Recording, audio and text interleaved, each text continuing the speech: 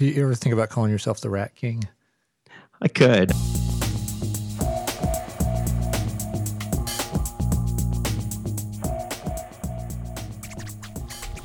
Like, most people haven't heard of me, but the people where I focus my attention have heard of me, because it's much easier to get the attention of a group of people than all of the people. That's my guest, Paul Jarvis, talking about the benefits of focusing on a specific audience. Paul is perhaps the most internet famous of my guests so far, and I was interested in speaking with him about the role that saying no plays in building a successful freelance business. I'm Philip Morgan. This is a Consulting Pipeline podcast where we talk about building your consulting pipeline through positioning, education-based content marketing, and marketing automation. Hey, Paul. Howdy. I wanted to say thanks for getting in front of a microphone for a little while today with me. No problem. I feel like even though this is audio, I feel like you've got the black microphone and I've got the white microphone, so you have to be inherently evil in some way during this conversation. I probably, yeah, I'll ask something that I shouldn't, and that's how I'll do that. Or there's something Star Wars-y, because it's like light and dark. I feel like, although stormtroopers were also, I've started this on it by railroading the conversation on a super tangent. That's okay. I think there was something, subversive about the stormtroopers being white. Yeah, I think so too. So you'll be a stormtrooper and I'll be Darth Vader. There you go. Pray that you don't see me upset, or whatever the line is. So there are exactly 3 people who apparently have listened to some portion of this podcast on Windows Media Player. Those are probably the only people who've never heard of you who are listening. But for those people, can you start by saying who you are and what you do? Sure. I am Paul Jarvis, and I don't actually know what I do in general. I know what I do specifically. So I make websites for creative business people on the internet. I write books and articles for people that like to read said books, and I have a podcast where I co-host that with Jason Zook, who sold his last name and wore lots of t-shirts, and we talk about launching products and zombies and vampires and everything in between. And most recently, I am a course creator, so I teach freelancers how to take all the skills that they have with what they do creatively, whether it's programming or design or writing, and apply that to making a decent business out of it. Fantastic. So you're wearing lots of hats. I think of you, though, as someone who also has really focused their business. And people who listen to my podcast, hopefully they're not yet getting tired of the fact that I'm going out and finding people who've found a way to focus their business. So they've kind of, at least for themselves, they've moved beyond being a generalist. And I have a standing invitation, by the way, for anybody who's tried that and it's worked out badly. But it so happens, maybe it's selection bias at play, but everybody I talk to has a good story to tell about narrowing the focus of their business. You've been doing web design for close to 2 decades, right? Yeah. If you round up 2 decades. Yeah. What was your first web design project? What was that like? Your first paid project? Oh, my first paid project. Well, my first learning to teach myself web design, I actually ended up turning that into a paid project. But nice. I didn't intend on that. But so I made that. It was a website called Pseudo Dictionary, and it was a dictionary for words that wouldn't get into the normal dictionary. So slang, colloquialisms, that sort of thing. Uh-huh. That took off, and I was getting like 1 million uniques a month. So I put ads on it because that's what you did. Uh-huh. And then I sold it. And then people realized, I was living in Toronto at the time, and an agency realized this was around the turn of the internet world. So like mid 90s, and agencies were starting to realize, hey, we could start selling our clients websites and make more money. Right. So an agency was like, hey, Paul, you obviously know how to make a website because we've heard of you. That was it. They're like, wow, come work for us. And how had they heard of you? Was it like a local connection or press? No, it was, I was doing like morning radio shows because of this website. Wow. It was there were no podcast, like podcasts didn't exist back then. I was being interviewed by people on the radio for this podcast or for this website that I'd made. Right. So it was in Wired magazine. Like it got traction. I don't know why, but it got traction. Wow. And then, they heard of the website. They saw that I always sign my work. So it said like website by Paul Jarvis. And they were like, hey, why don't you come work for us? And I was like, I was in school for computer science and artificial intelligence at the time. I didn't want to be there. So I was like, sure. So you dropped out and had a job? Yeah, I dropped out of school and I started work. So I guess this is a little nosy, but what did they pay you at that time? I think my starting salary, I think it was like 30 grand. Okay, so not bad for a single guy, or early mid-20s? Early-ish 20s. And I was pretty happy about that because before that, all my other jobs were like hourly, like $9 an hour, like doing stuff that students do, like just whatever needed to be done. And this was my first, like, I get a salary. This is cool. I get vacation days. I get benefits. I don't even remember if there were benefits. I'm pretty sure there were, though. Yeah. I was like, this is cool. Nice. So how long did it take you to, feel really good at that job? I don't know. I think as I started doing it and as I did more and more websites for the agency, I think I kind of started to feel a bit more confident with it because previous to that, I had just been like, I was a programmer and a designer, and I had started to put those two things together when the internet turned kind of graphical and more mainstream. And I don't know, I think it was just over time, I started to be a bit more comfortable with that. I was actually doing a lot of Flash back then too, which is weird. The kids probably don't even know what Flash is. Yeah, right. Or you could animate stuff with SVG and JavaScript and CSS. Yeah, well, they can look it up on the Wikipedia. Exactly. So when did you pretty quickly become self-employed after that, or was it a longer process? It was about a year, probably a bit less than a year. So I worked for them and I ended up building their design department. So I went from like graphic or web designer to creative director. And I just didn't mesh with the company. The long and short is that the guy who ran the company was a cokehead. It's really cokeheads are typically really nice people. They're just really hard to work with. So I left. Interesting. Okay. So was it like sudden? You just said, I got to get out of here? Yeah, I was just done. So So how did you find your feet after that? Well, that's a funny story. So I quit and I was going to go to the library the next day to figure out how to write a resume because I got hired out of school. So I didn't have a resume. I didn't know what a resume. I didn't know how to do those. Right. And at the time there wasn't that much stuff on the internet. So I was like, I'm going to go to the library and like look up a book on resumes. The What Color is Your Parachute book? Yes. And that day I started to get calls from the clients from the agency saying like, hey, Paul, we called and you don't work there anymore. So where are you going to go work? Because we'll just bring our work there because we liked working with you more than the agency. And I got probably 3 or 4 of those calls in like the first day or so. Right. And then the light bulb went off like, maybe there's a demand for me working for these people where I don't have to share working with them with an agency. I can just work for them on my own. Oh, interesting. So that was, you really didn't consider that until it just fell in your lap that way. Yeah. And then after that, I went to the library to figure out how to start a business.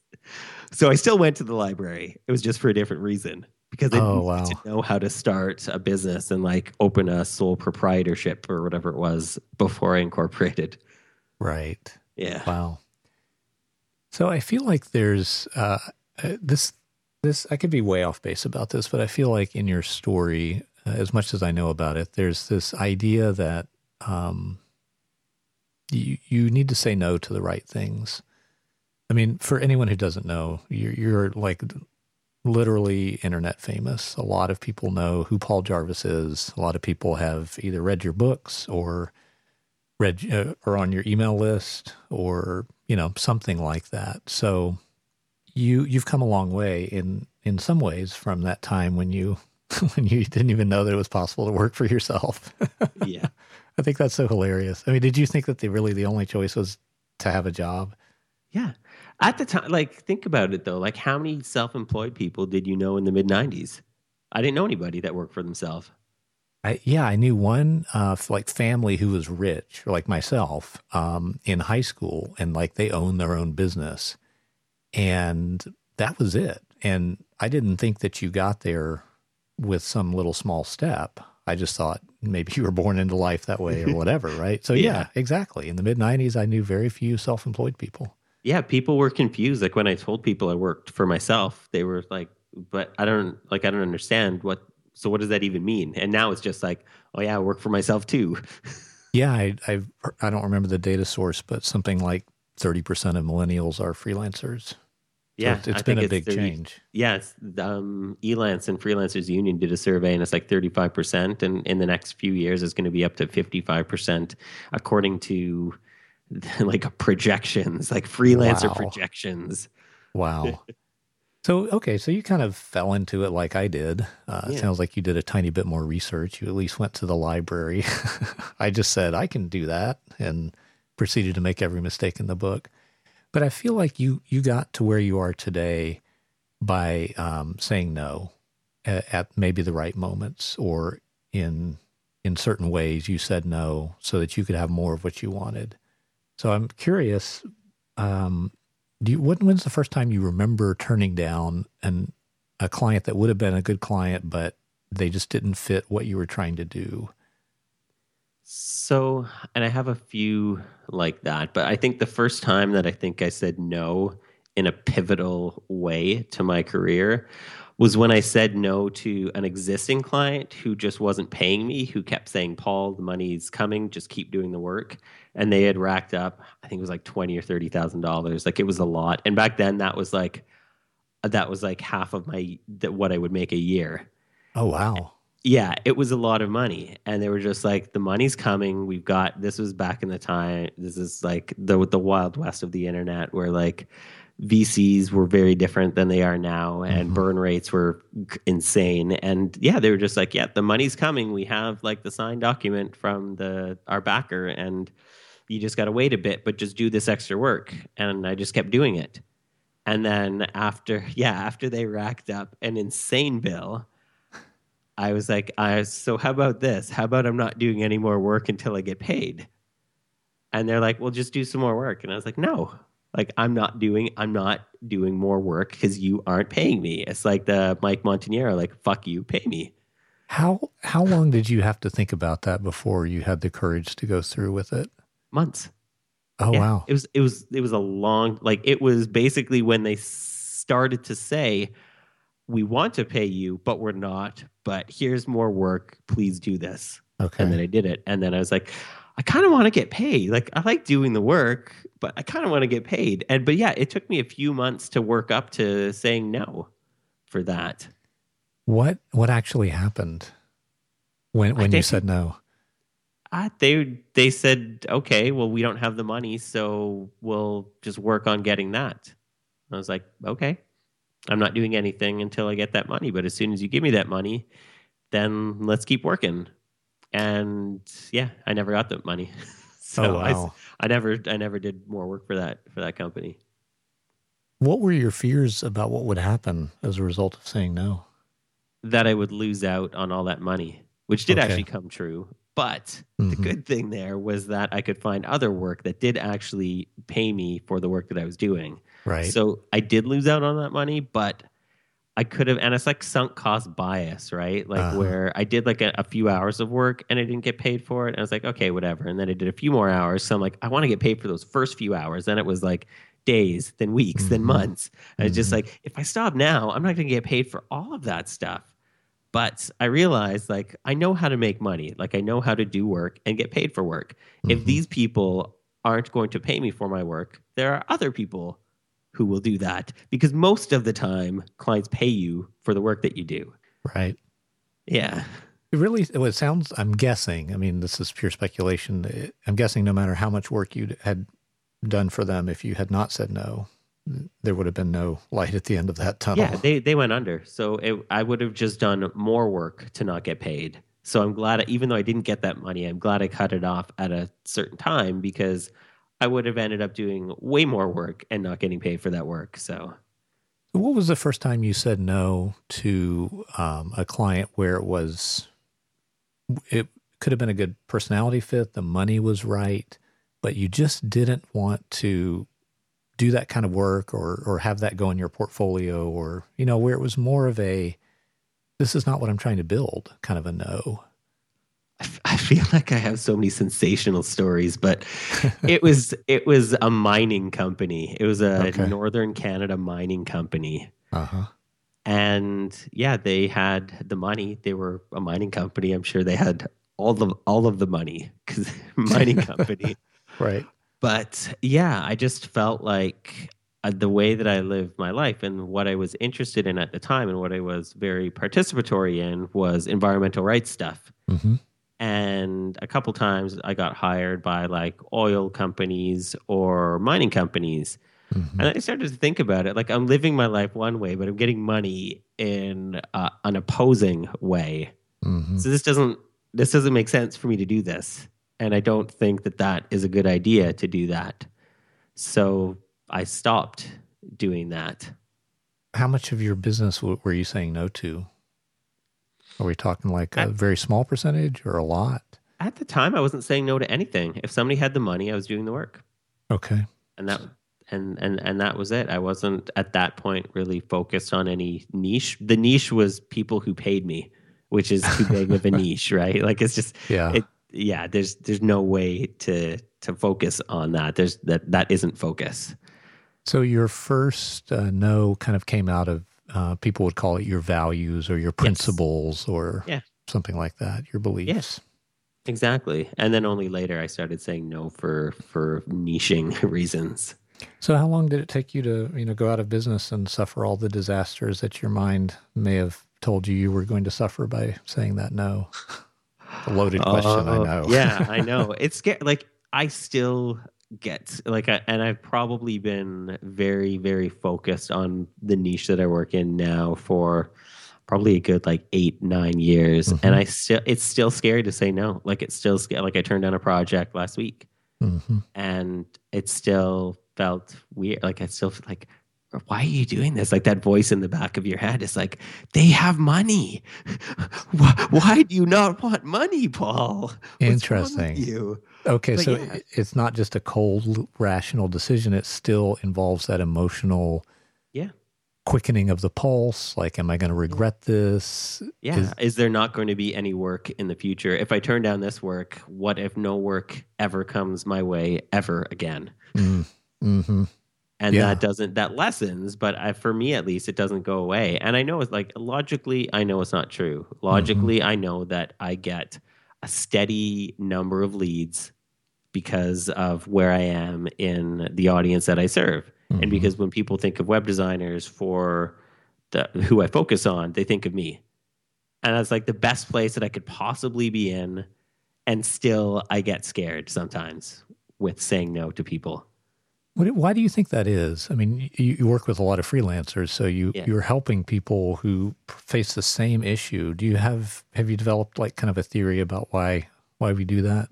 I think people who are inherently creative are inherently questioning, especially of themselves. And I think that's what drives us to greatness and experimenting and innovation.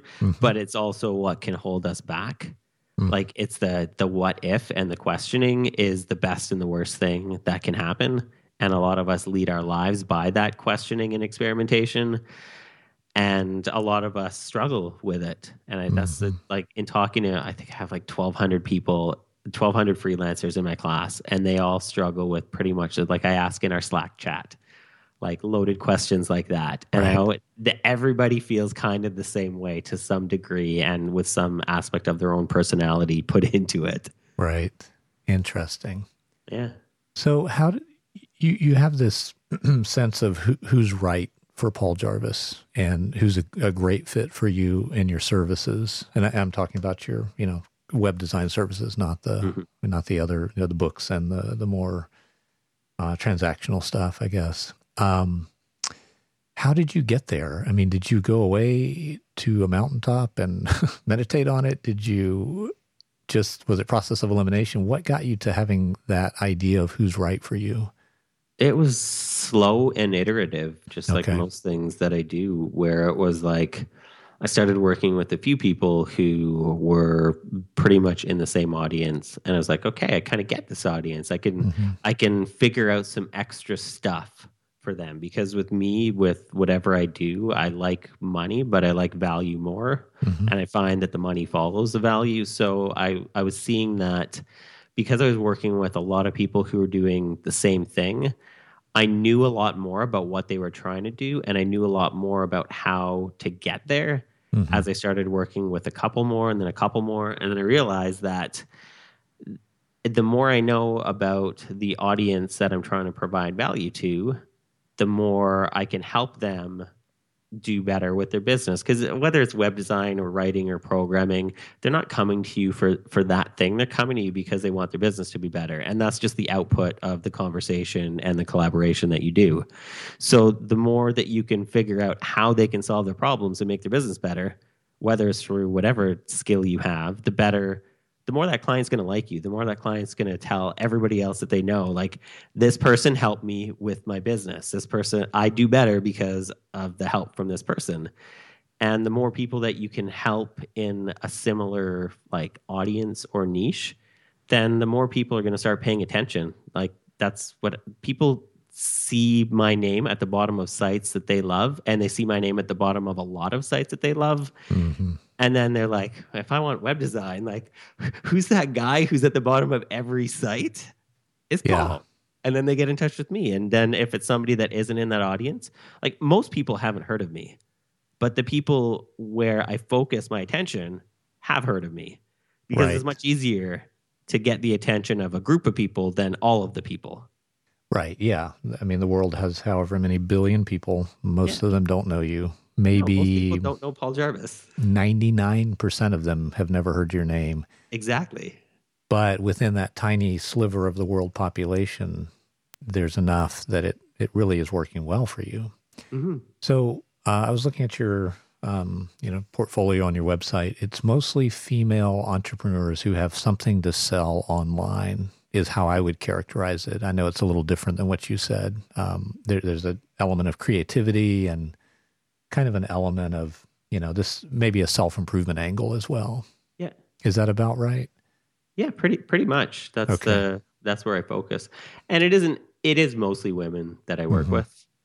But there are a few guys, but then those guys fall into the same, like, they're motivated by the same things. They're trying to reach the same audience, who is mostly female, where there are a small percentage of men. But that's where I like to live in terms of the services that I provide. Yeah, that's where you provide that value, and you have like if you think of it as a marathon, you have like a 10-mile head start over your competitors in that audience, right? Because of your depth of understanding of their needs and their problems and their preferences.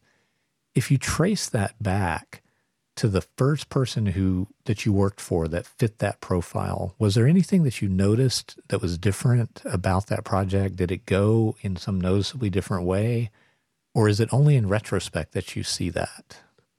No, I think what drew me to the audience that I have and that I actively pursue for work is that prior to that, I was working a lot with companies who need to put things through all of these channels, and they need to do things a certain way. Everything has to be safe and vetted and everything like that. And I find that, and I think the reason, and I hate to gender generalize, but I think the reason why women entrepreneurs are doing so well is because they're willing to try things in a way that's different, in a way that works for them, not just the status quo.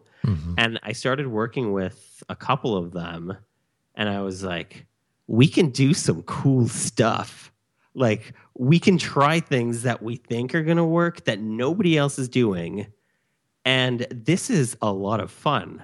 Oh, Like, wow. this is not just me doing a website for an insurance company or some mining company who Right. it has to be a certain way. It has to match the values of the shareholders or meet these quarterly earning reports. It's like they have an idea. I help them put it on the internet, and we do it in a way that we think is going to work for their audience and for their brand. And we can try whatever we want to get there. And I was like, oh, this is cool. That's awesome. This makes me excited to do what I do. Wow. Okay. So there was something distinctly different about it. Yeah. So when did you start saying no to things that were outside just that niche?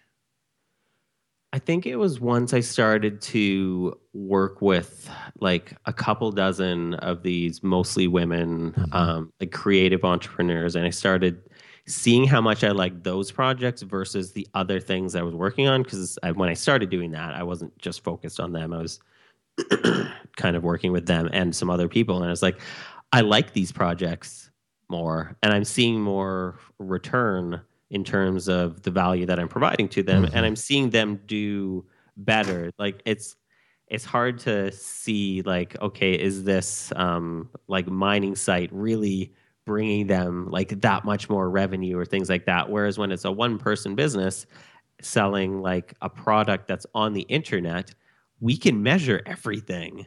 Yeah. And so, yeah, it was slow and gradual. But as I did more projects like that, I realized that, okay, one, I can provide a lot more value to them. Two, they are much more fun to work with and I enjoy my work a lot more. And I was like, yeah, this is kind of what I wanted to do. And then started turning down more and more work after that. And there wasn't like one specific thing or project that I can think of that I turned down that was pivotal. It was just Hmm. like, I enjoy this work so much that I'm just going to focus on this. Hmm.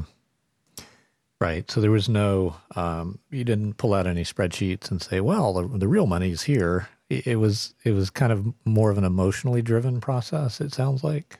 Yeah, I mean, it backed definitely up was. with the fact that your bank account wasn't telling you otherwise. Yeah, exactly. It's like the intersection of what I like to do and what people valued and then what people would pay for Hmm. otherwise. Yeah, like there's a lot of audiences I'm sure I would love to work with that don't have money to spend on it. So they're not the right fit for me. Yeah. I mean, did you ever, I mean, it sounds like you shared one story of the startup. I mean, that's an audience that a lot of people love because it's such interesting, fertile ground to work in. But the money is sometimes not there to pay for really high quality help, with a Yeah, website or software development or whatever. yeah, and there's always too much um, going on behind the scenes with startups. And I mean, I've worked with startups for like 15 years, so I've seen like the evolution of what a startup is. Like when I started working with startups, startups Hmm. were companies that got like 500,000 a month burn to build like a 30, 40 person company to see if an idea was valid, Right. which is totally, that's not how it works anymore. Like, that's so not how it works anymore. But Yeah. I don't know. I find that those people, they're driven by things that I'm not always in alignment with. Whereas the people that I work with now, we kind of share the same values and we do like, I kind of am in the audience that I serve, which isn't always the case with people. Uh huh. But I feel like I hit this, like people that know my clients also know who I am from that space, which is interesting to me because then I can kind of see what works for the clients that I work with, but also what works for me because I also sell things on the interweb, Right. like products and books and info things. Right. So we can pull from a larger pool of data and case studies when we're building things together. That's great. So I'm curious if it ever just at any point got really hard to say that no, even though you were getting, feedback in the form of people sending you checks and Paul, we want to hire you. We saw your name on these other websites. We want the same kind of result. Did it ever get hard to say no? Yeah, there's been a few cases where it's from a big company, or it could have been like a big break, or Right. that sort of thing. And I just feel like at the time it feels scary to turn down like working for somebody that has like millions of people in their audience and things like that. And it's just like that maybe it would have been a big break, maybe it wouldn't have Hmm. been, but I kind of like that I lead my company. And the reason why I work for myself and I haven't built a company or an agency is because I in control and I can have the least amount of responsibility as possible. Yeah. Like I don't have to pace out. Like I was talking to a friend yesterday who the most stressful time in his life is when he couldn't afford to pay his employees and had to let some go. And I'm like, I don't want to be in that position. So yeah, I've turned down a couple things where it felt like it could have taken me to the next level. Or I'm doing Right. air quotes, Yeah. Yeah. but I don't know. I think I'd rather get to where I'm going the way that I want to. And so I kind of like at the time, it's like, yeah, I mean, that could have been a great project or it could have made a ton of money or I could have like been internet famous in some other place. But I don't know. Like I like my life. I like where I'm at. And I don't know. I'd rather get to where I want to go by my own means. How long did it take for opportunities to start just showing up for you after you'd started to narrow your focus? You know what I mean? Where you're just like, wow, how did you find me? And yes, let's work together, like that kind of stuff. It was it was exponential. So it started slow and then like a little bit more, then a little bit more, and then a little bit more, and then like all of the people getting in touch for all of the that's why I had to automate my onboarding process to weed most people out because Right. it's I can't deal it like it's too much. I don't want to hire somebody to deal with it and I don't want to deal with the volume. So I think for that, I think once a few of my clients started to see like big time success Uh huh. and my name was associated with them and my strategy and work and design was associated with their brands, then it was just like we need to hire Paul. Like he's done the sites for the people who are at the absolute top of this audience. Hmm. We need him too. Right. And that was really like a turning point for my career or whatever it's called because it's like I can be so picky because I I have no shortage of leads, but Right. now it's a matter of me figuring out if this person is the right fit, not just for me, but for them. Like I don't want somebody to hire me if I don't think I'm going to provide like a good amount of value for their money. And I turn people down for that reason alone most of the time. Right. Yeah. The return is just not going to be there no matter how great you do your side of things. Right. Exactly. Like I had a woman last month who wanted to work with me. She was great, but she didn't understand really the fundamentals of like business or the internet or any like she didn't Hmm. know like anything from CMSs to email. And I don't want my clients don't need to be experts, but she didn't understand how business on the internet worked and she was dead set on hiring me because she knew that I'd worked with the people that she admired. Right. And I was like, please just build a site on your like go build a Squarespace site and like build a bit of an audience, build a bit of an understanding for a year and then come back and then you will get bang for your buck. Whereas right now we're going to build something and we don't know if it's going to work. Hmm. I'm not like magic wand that you can wave at your online business. I wish I Right. was because I would wave that wand at my own business. Right. But yeah. Interesting. Okay. So, as you look back on that journey from working for an agency and all of a sudden discovering you could work for yourself to where you are now, what advice can you take away from that and give others who are at that point where, yeah, things are kind of working, they're a generalist. Sometimes they've got the feast famine thing going on. Is it really worth it to try to make this transition to having just one audience you serve or, do you know what I'm getting at? Yeah, and I think it's easier. Like to be honest, that's one of the biggest reasons that I like Focus is because it's easier. I know exactly who my audience is. I know like if you look at my portfolio page, there's no there's no screenshot. Like I'm a web designer for God's sakes. There's no mock-ups. There's nothing. There's just a bunch of writing. Right. because I know my audience so well. It's easy for me to write a sales page that converts because I know exactly what the people that I'm trying to reach care about. And I can use that. And I talk to these people and I hear what they have to say and I look for commonalities and I can use their words. Like that's like how a lot of people write sales pages, right? It's like you listen to your audience, you listen for commonalities and like pains and motivations, and then you take their words and you use them so in the sales page so then they feel like it resonates with them.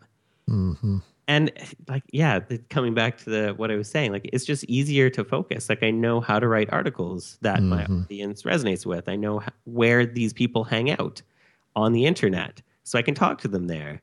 I know how to find new clients. People know how to find me because they see my name around because I exist in that community.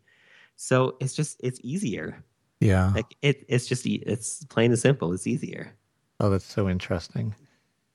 You've never, I think, at any point in our conversation today, referred to yourself as an expert. But, when I look at you from the outside, you have a lot of the qualities or the good qualities of expertise. You deeply understand the problems that you solve for your clients. You understand how to create the benefits that they pay you for. And, you just know their world inside and out. It's what you would expect if you went to a doctor for help with this weird pain you're feeling that no other doctor can figure out. And that doctor's got the expertise and they do whatever they do and they make it go away because they understand that one little thing so deeply. We would call them an expert, and I guess we'd apply that word to you. But do you think of yourself as an expert? No, not. Yeah, I don't. It's weird because like I feel like there's a bunch of different ways to approach that. Like I know some people who are definitely experts and authorities in their field, Mm-hmm. and that's the way that they come across, and that's good. That's their brand. But I feel like for me, because it's just the way that I think about myself, I just feel like I'm just a guy in it too, Yeah. and I know some stuff, and sometimes I write about that stuff or talk about that stuff, but it's just, yeah, I don't know. I just feel like I'm in it with everybody else. And I figured some things out. I've definitely not figured everything out, but it's learning and exploring and playing, really. Yeah. Well, I just feel like that's very important because people think about, well, if I'm going to charge rates like Paul Jarvis charges, I really need to be a lot.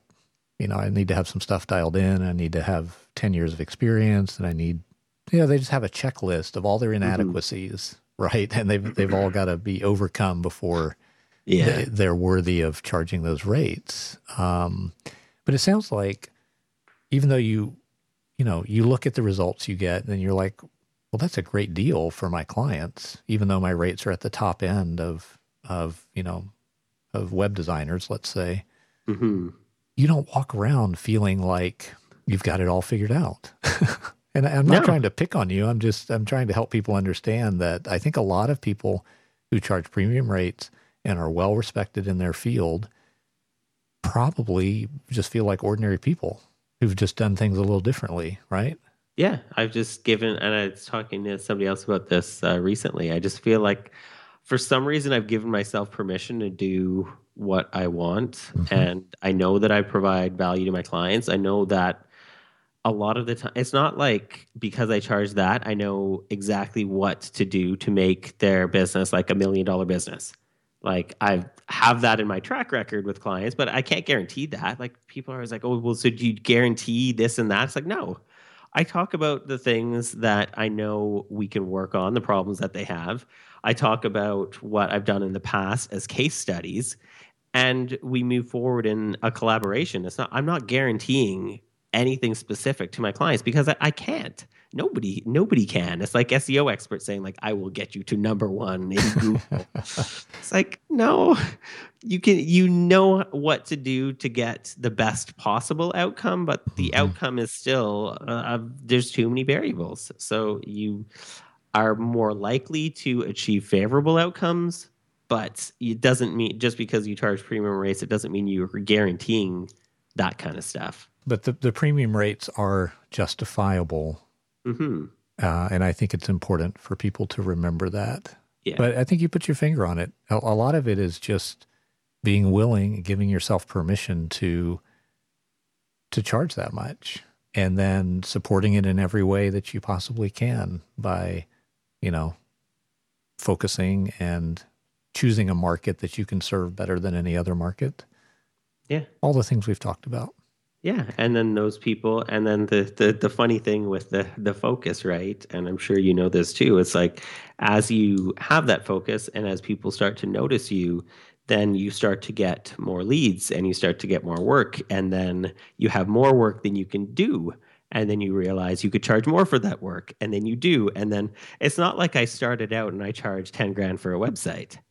Like it's a process, and as more work happens and as more people like hear about you and learn about you and want to work with you, then it slowly goes up. I think I was charging by the hour when I started, and I think I was probably like when I started it, I was maybe 20 $25 an hour, like for doing websites and stuff. And it's now I don't even charge by the hour, and it's very different, but it's a process. Like it's not just like, oh, some switch is flipped. Now I'm an expert who charges premium rates. It's a slow build. It's always a slow build.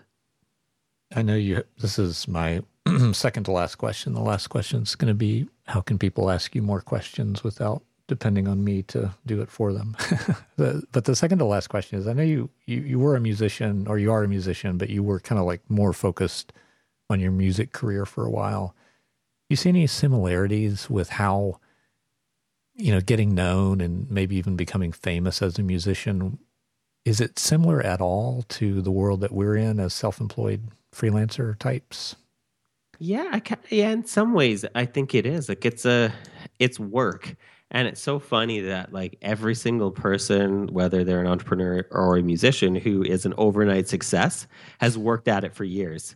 I guess it's funny how that happens, where every single overnight success has a backstory that you just don't know about. So you attribute it to something, a switch flipped, and you are now a success. Right. Just because you didn't know about that person yesterday, and then now you think their album is the best thing you've ever heard. Exactly. Doesn't mean they got there in one night. Yeah. And even when I was touring pretty much full time, it was like, it required playing shows every night to build a following. And we built the band up to do fairly well for us. Like we were actually making money as musicians, which was weird for musicians to make money.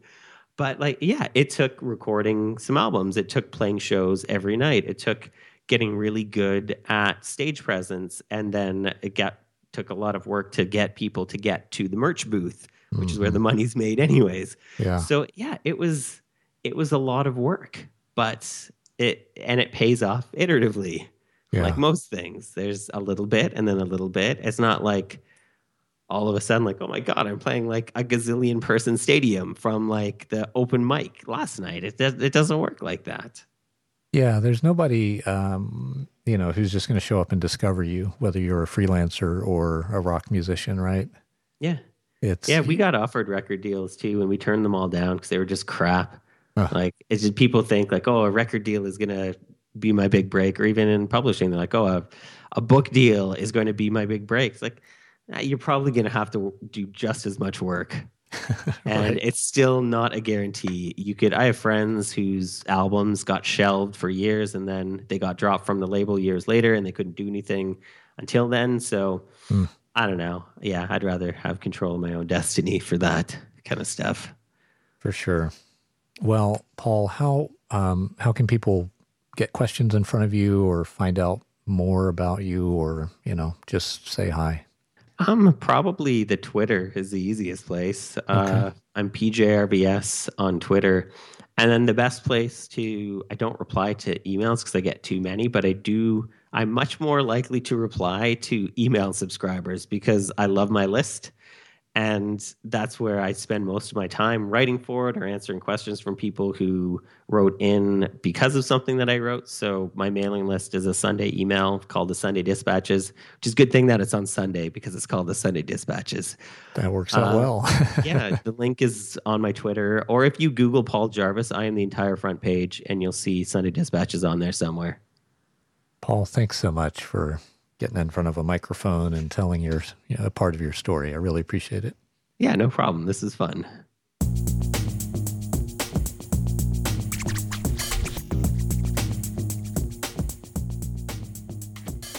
That's it for this episode of the Consulting Pipeline Podcast. Thanks again to my guest, Paul Jarvis. You can find Paul on Twitter at PJRVS, and you can find him on the web by doing a Google search for Paul Jarvis. That's Jarvis with a J. You can find more episodes of this podcast at consultingpipelinepodcast.com. I'm Philip Morgan, and I hope to see you again next time.